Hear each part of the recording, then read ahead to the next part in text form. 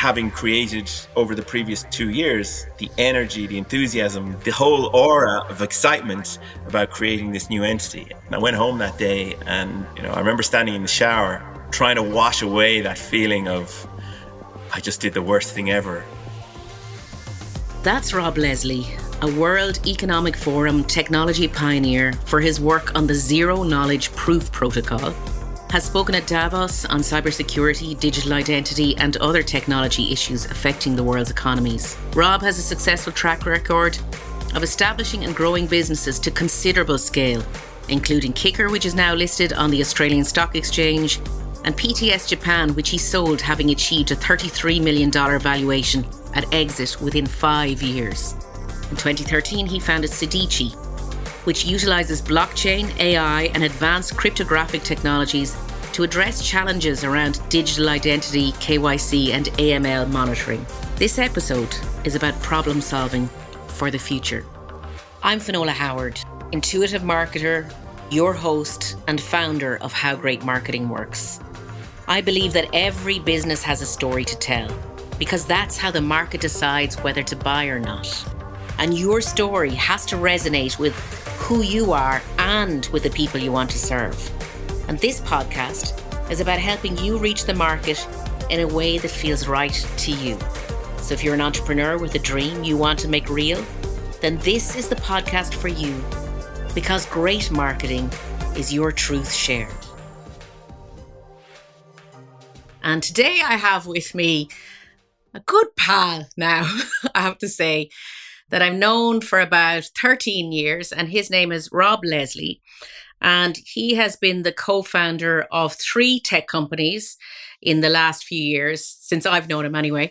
And I've always had these great conversations with Rob, and we poke around at ideas and discuss stuff and think about things like brand and technology.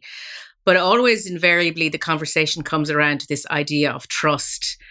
And it's a really big thing for Rob. And it's also a really big thing for all of us in this age that we're living in now. And the businesses that he's been involved with all around have this theme at their center. And so I'd like him to share that with us today. So welcome, Rob. Thanks, Finola. Good to be here. Have you here. So I would like to maybe start at the beginning, because we've had loads of conversations like this over the years. But your journey started, I suppose, in Japan. Is that fair to say? Yeah, it did. I mean, I was a product of the 80s, and I went to live and work in Japan immediately after I graduated, actually.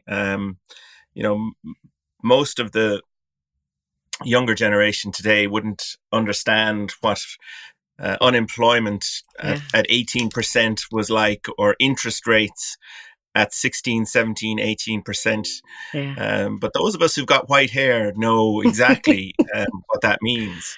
And when I graduated, that's what Ireland was like. It was almost impossible to get a job. There was this huge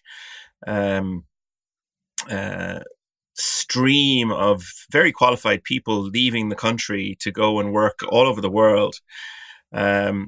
We had Irish government agencies actually exporting graduates to other countries. And I was one of those people. I graduated, went straight to work in Japan, worked for a number of Japanese companies, worked for Dell Computer at one stage. Very enjoyable job, I have to say. And then had my own business in Japan, which was acquired in 2000, at the height of the dot-com boom. There was nothing brilliant in terms of, we read the market or anything. It was serendipity. There was a buyer. It happened to be in the right place, the right time. The deal got done, and 6 months later, it would have been a completely different kettle of fish. All of the carnage of .com was strewn on the battlefield, and we would have been one of those had we not been acquired at the time. So, be in the right place at the right time is one of the key things. But you're always an early mover, though. Yeah, I suppose, every entrepreneur needs to keep an eye on what's happening. Part of the trick really is trying to move to where the the ball is going or where the puck is going, and be there when it arrives. But you don't want to be there too early, because you'll be standing there waiting, for a good period of time if you misread it. But trying to, I suppose, keep an eye on what's happening is really important. And I'm looking at what's happening in the world now, and I'm going, my goodness, this, it's not good overall, just in terms of the macroeconomic situation.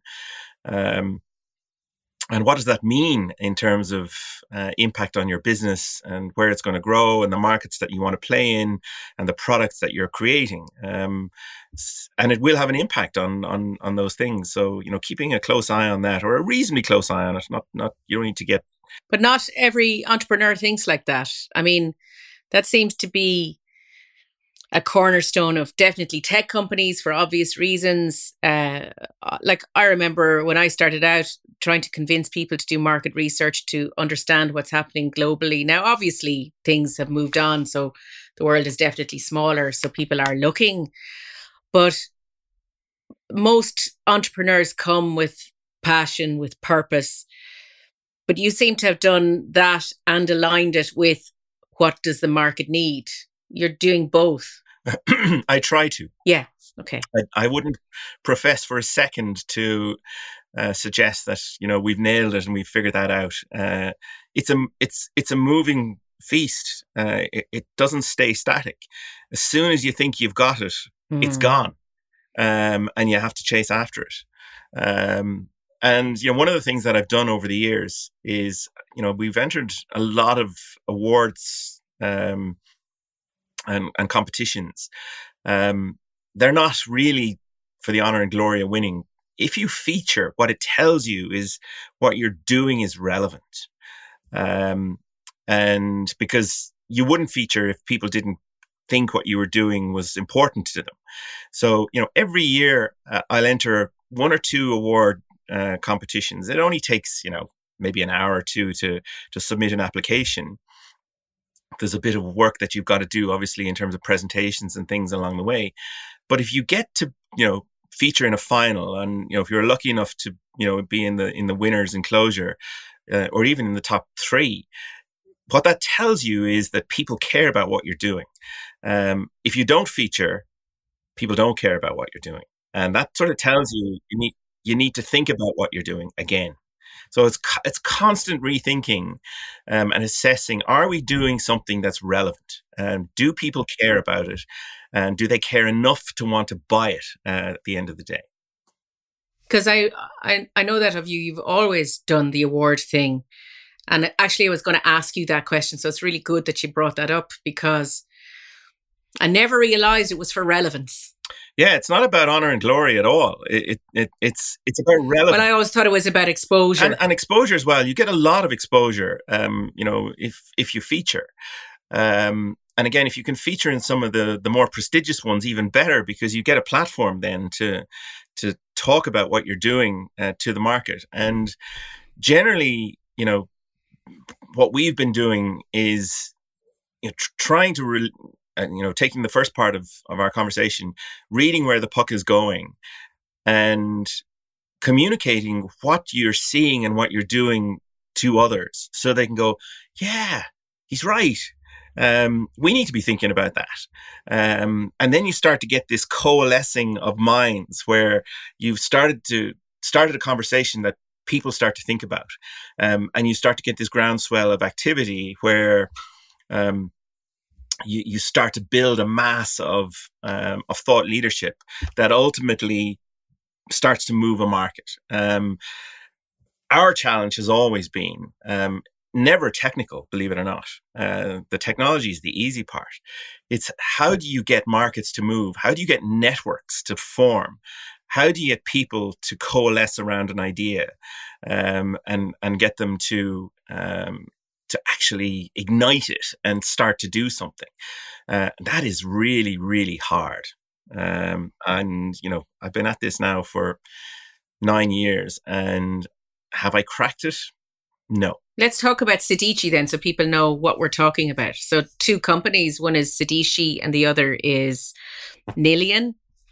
So, and I really liked this thing of So we're back to this idea of trust, and you're passionate about creating products that actually help the market in some way, help people in some way.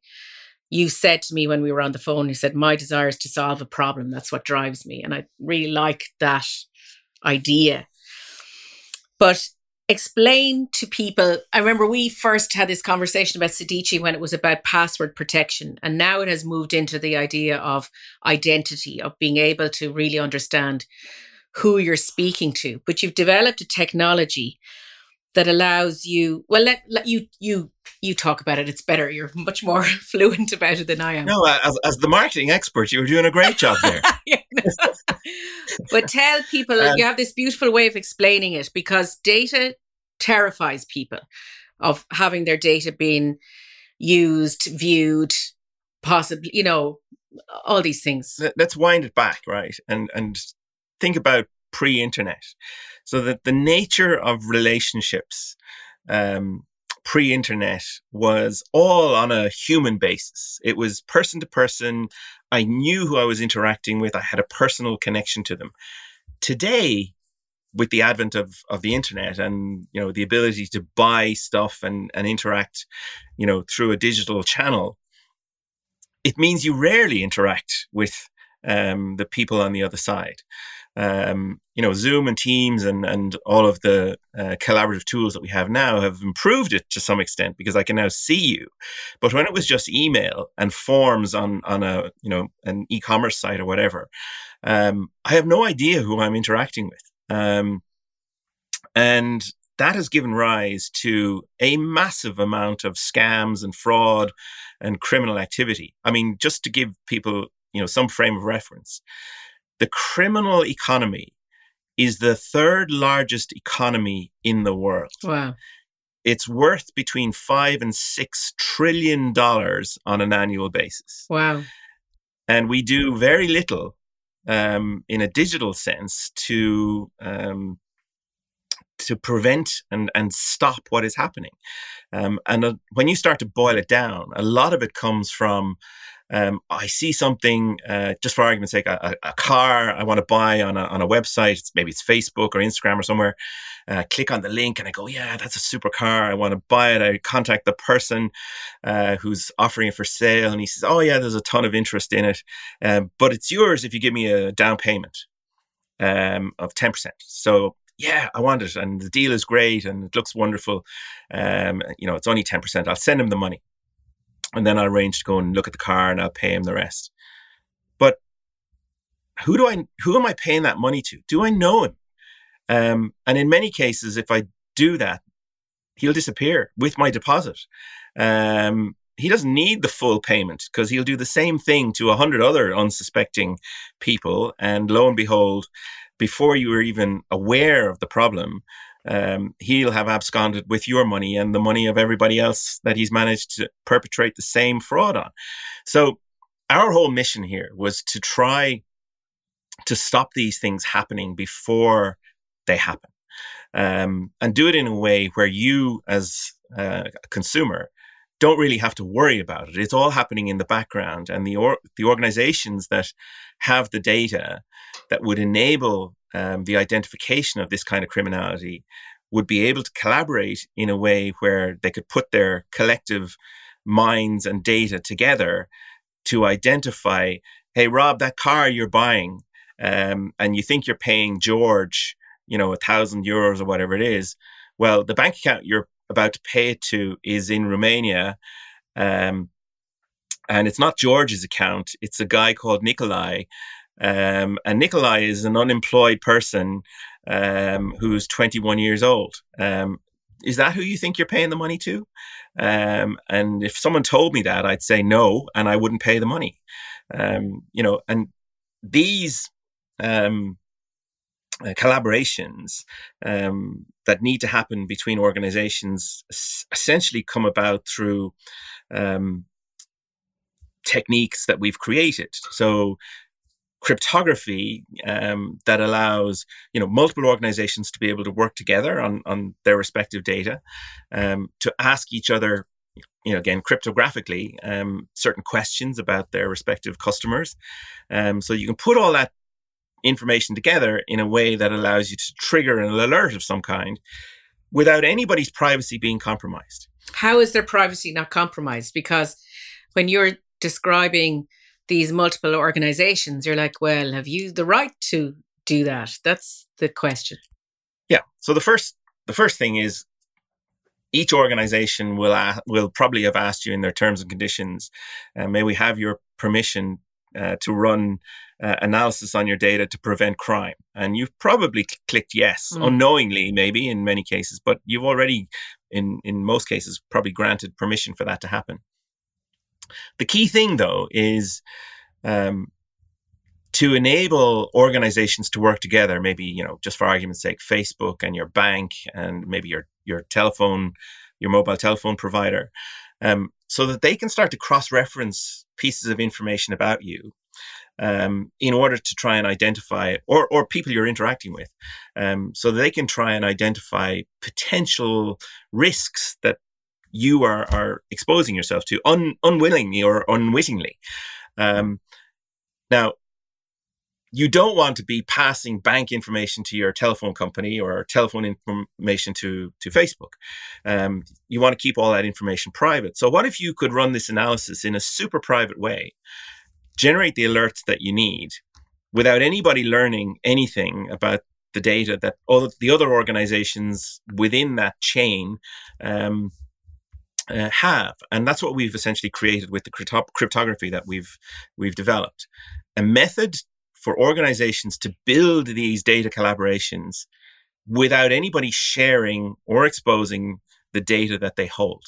So my bank can talk to my telephone provider can talk to Facebook, and vice versa, without anybody sharing any details about me, but I'm still able to get a result or a score that tells me I'm exposing myself to some kind of dodgy activity.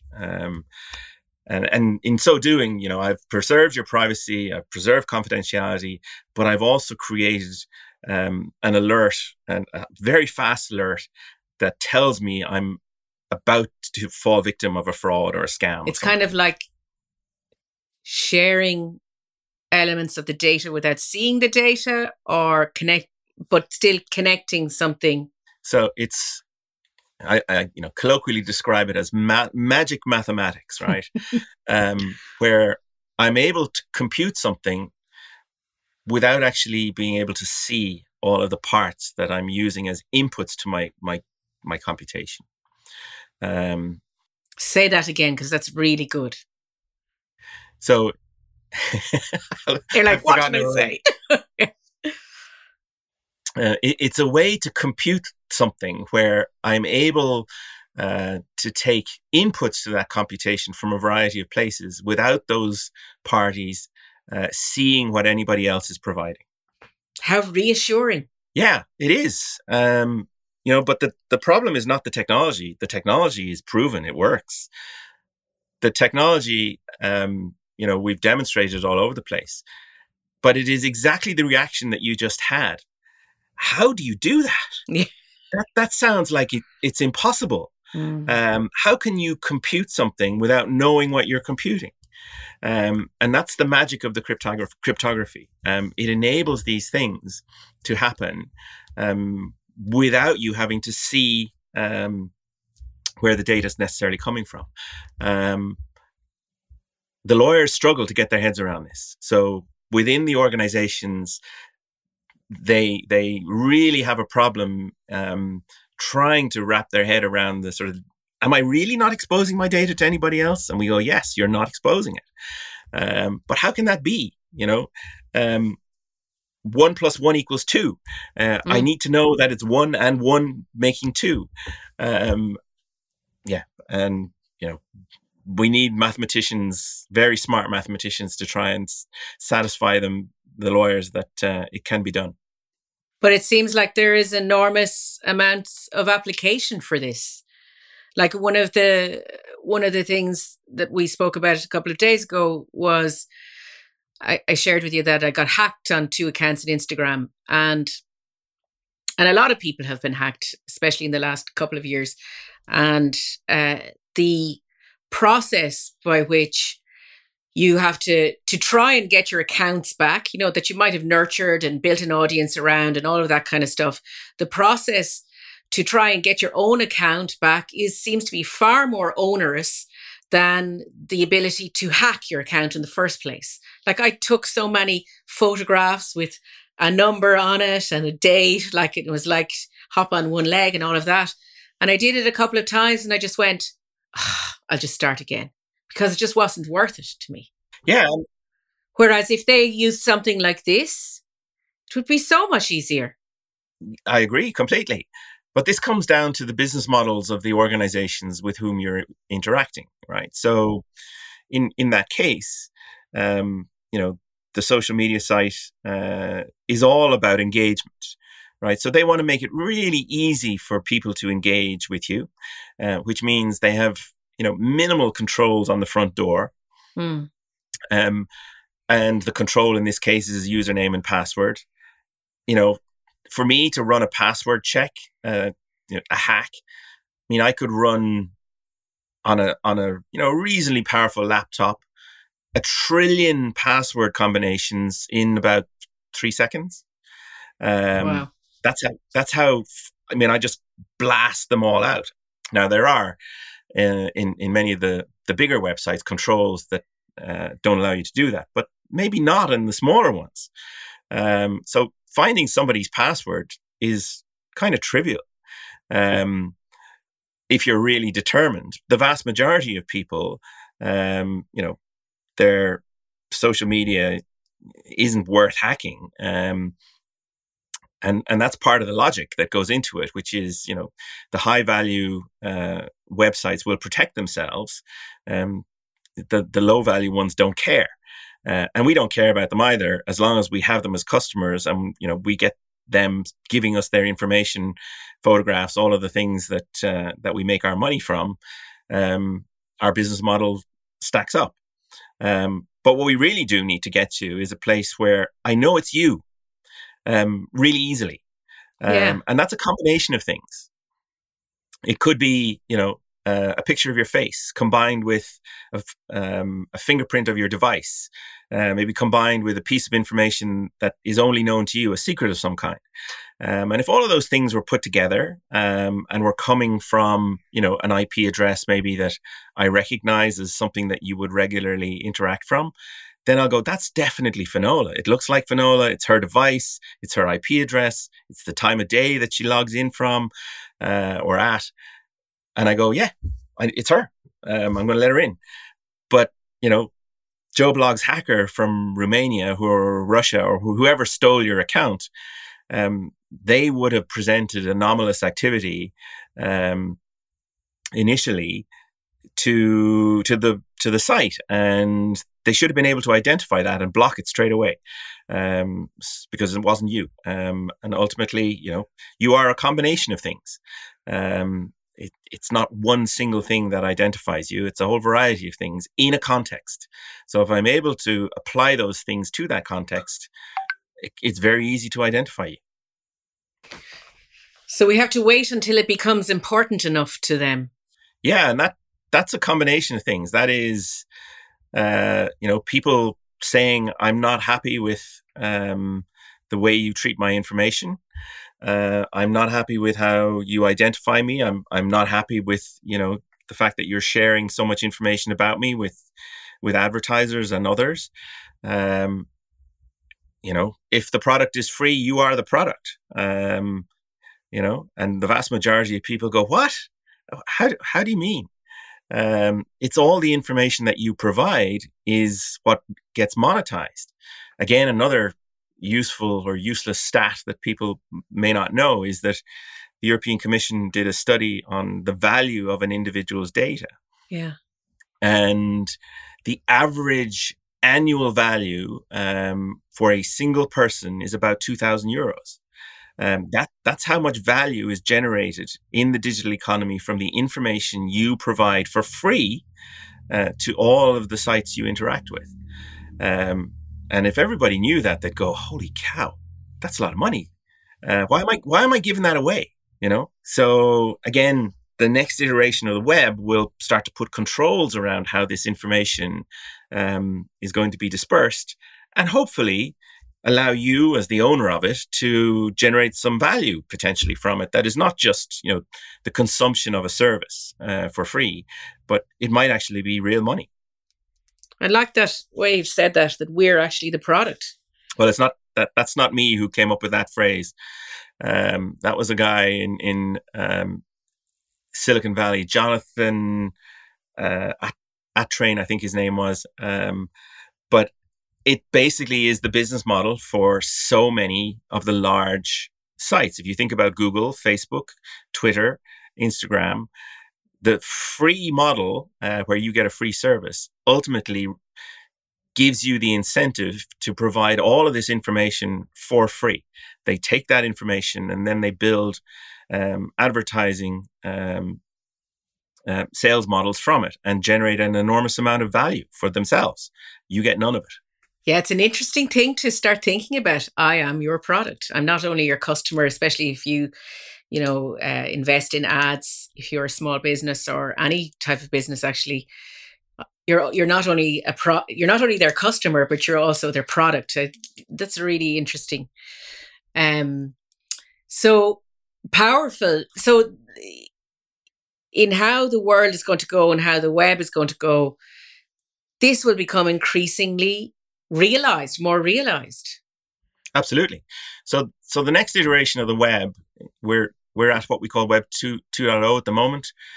We're moving to Web 3, and Web 3 essentially is all about community. It's about collaboration. It's about enabling organizations and individuals to work together for a common purpose with common objectives and goals that they want to achieve.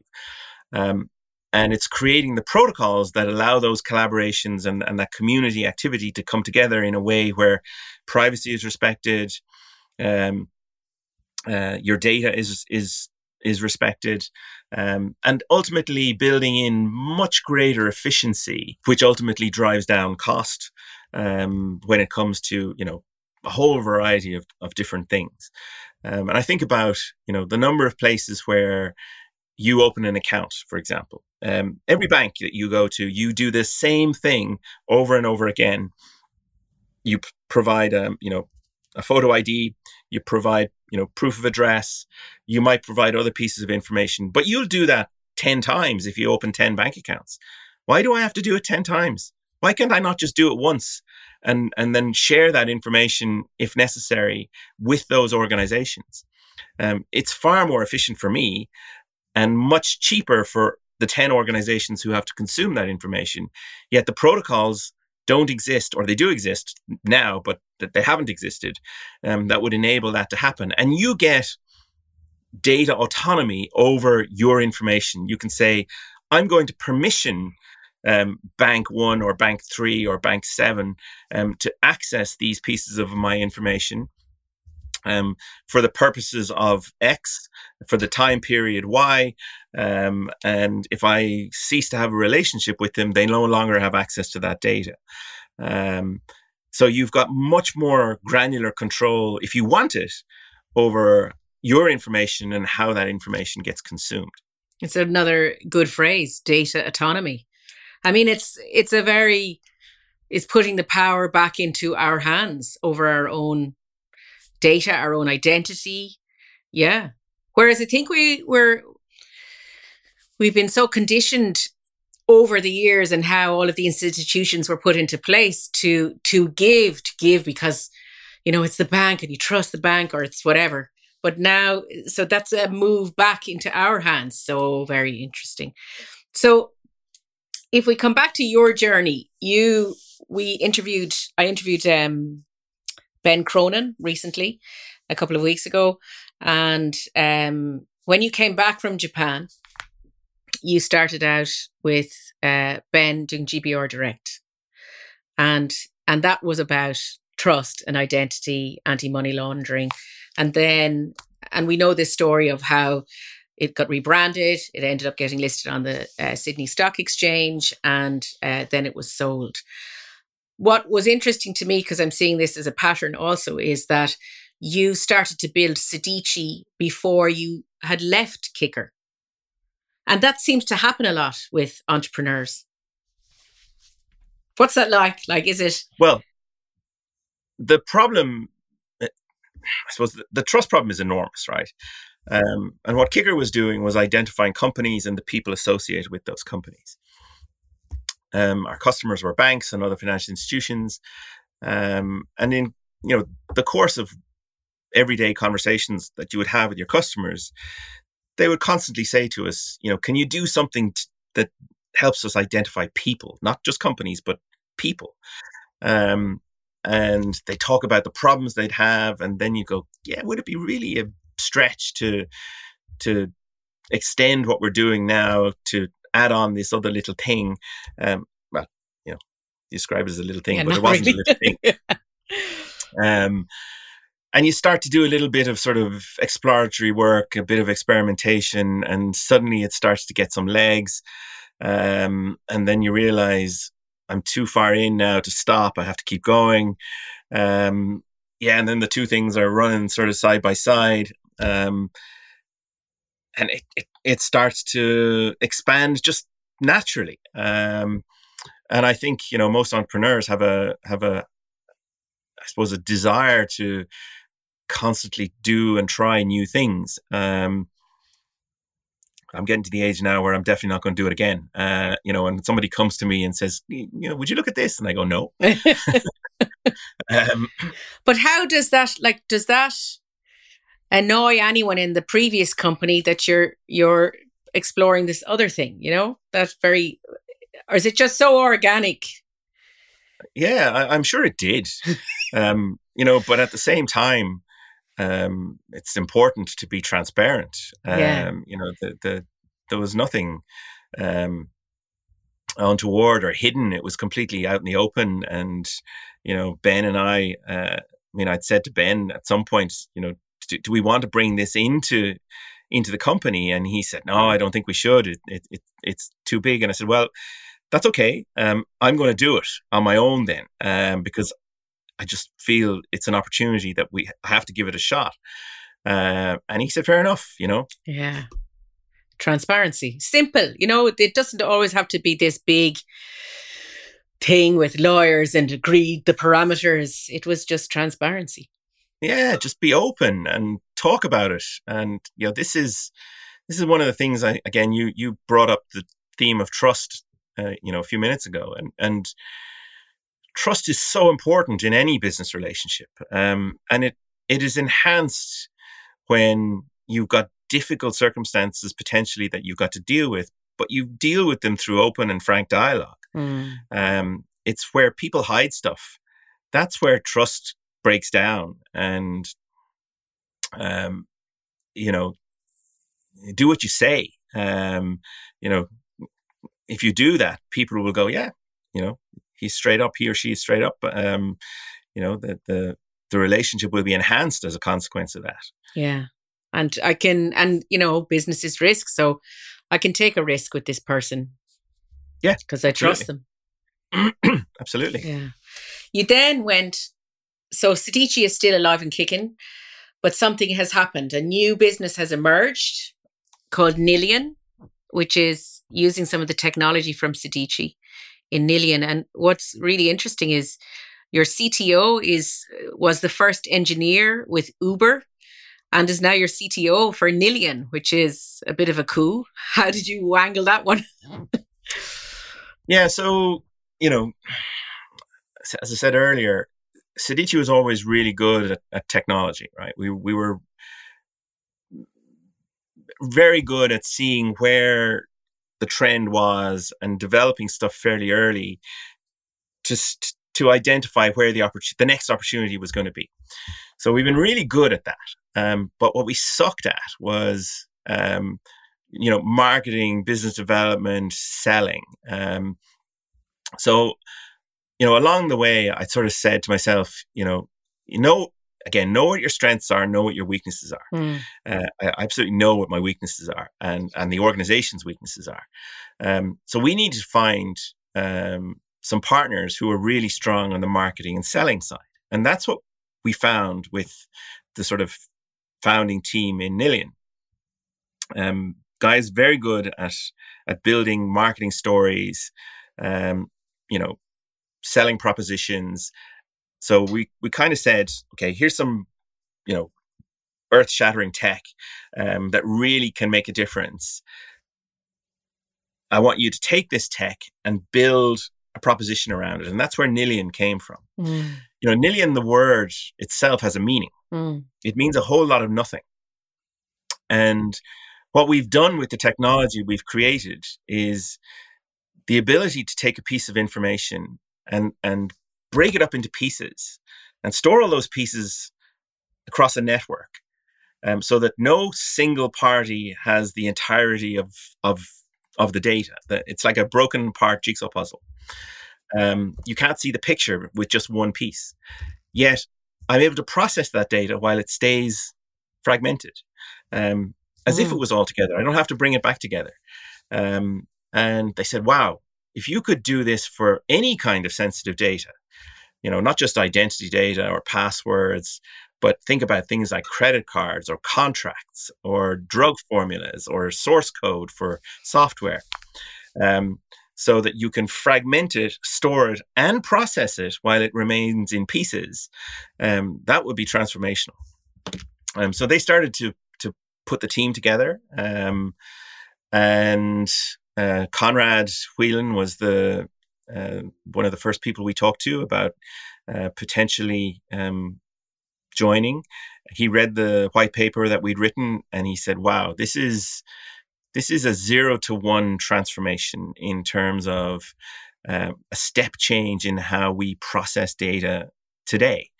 And he came out of retirement. He doesn't need to work ever again.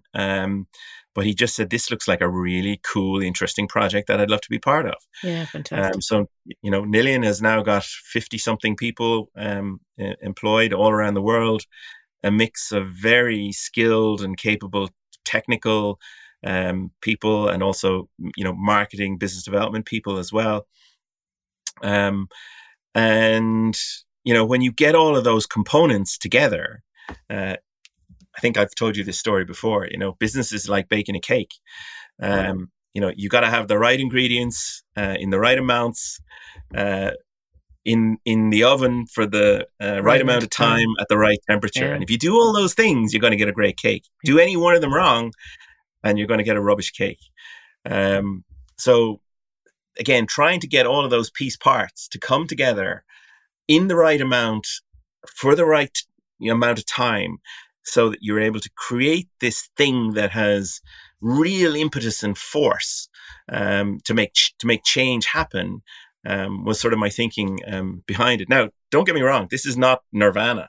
There's a lot of very tense and difficult conversations that we have inside Nilian, trying to figure out, what's right, what's not right. In terms of, those business choices that you have to make, and the trade-offs that come with that.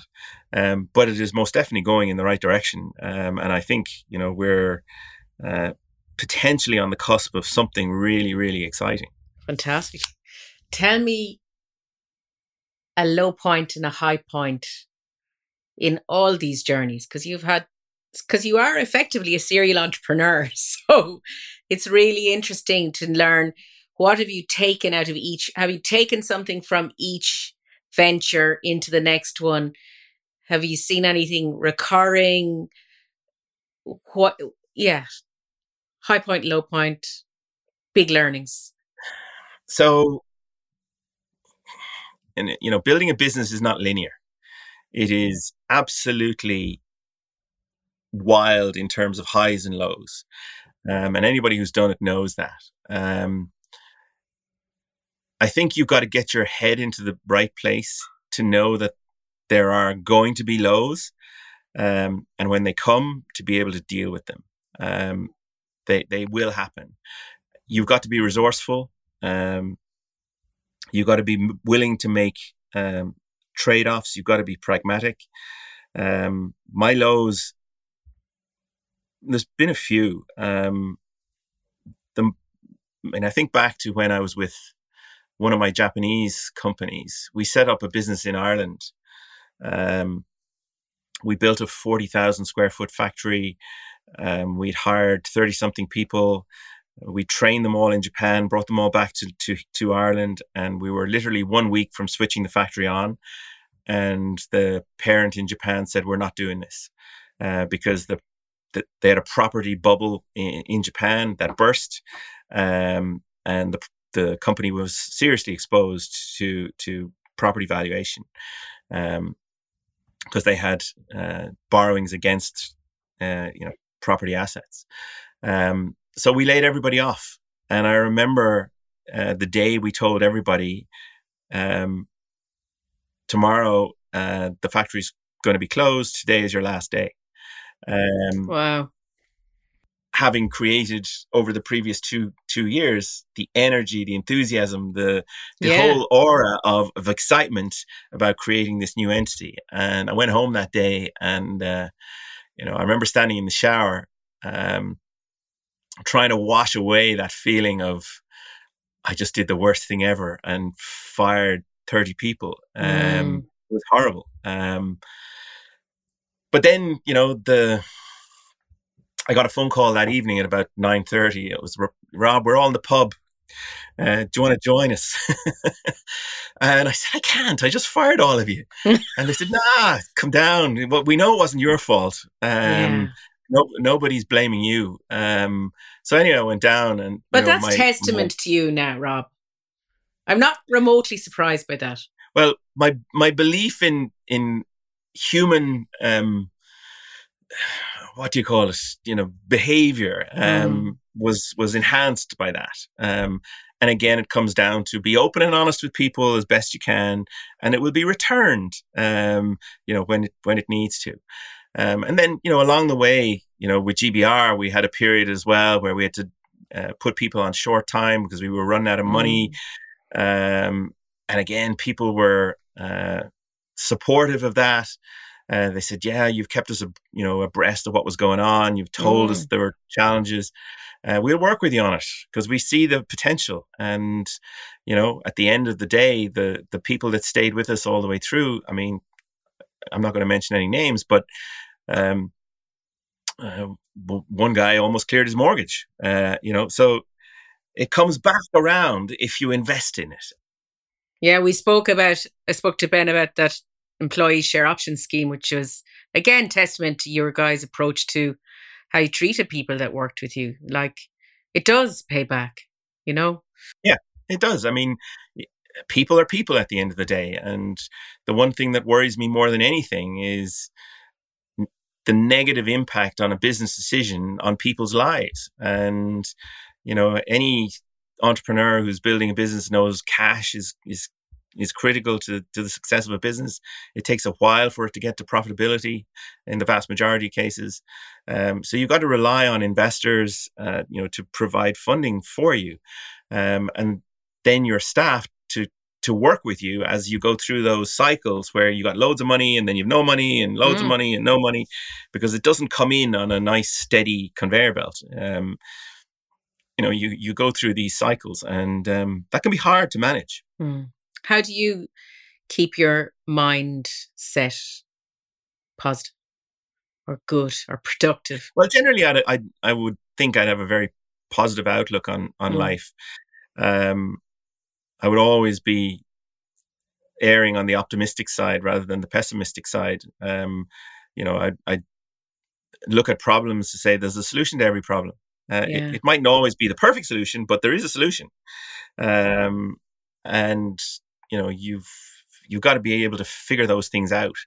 MacGyver was a great guy, right? MacGyver had the solution to everything. And, when I have those dark days, this is kind of funny. I think about, what would MacGyver do?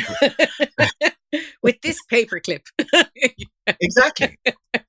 What would MacGyver do? And, it lightens the mood a little bit, but it also gives you the capability to kind of think out of the box and sort of lateral thinking in terms of look at this differently.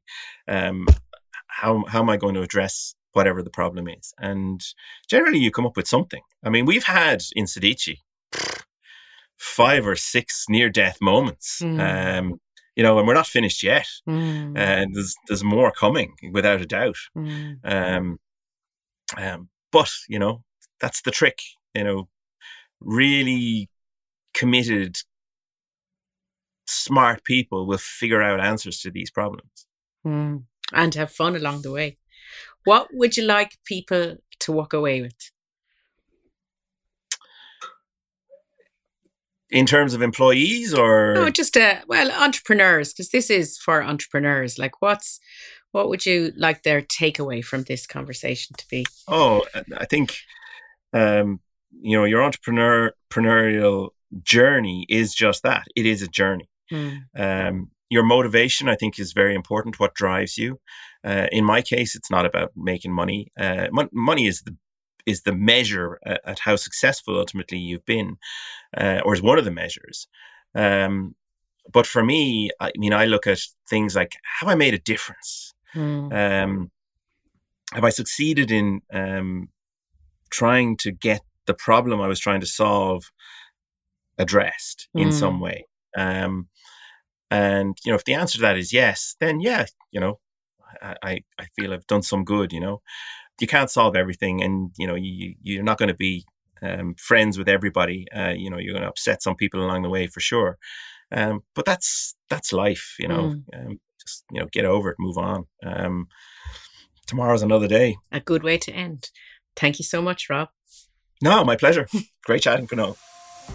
I hope you enjoyed that episode. And if you'd like to find out more about Rob, look him up on LinkedIn under Rob Leslie, or check out Sedici.com. That's SEDICII.com. And if you'd be so kind to share this episode with someone you know who would find it valuable, I would greatly appreciate it. If you'd like to reach out to me about the podcast or anything marketing or entrepreneurship related, check out FionnolaHoward.com. And I'll be back next week with another great guest.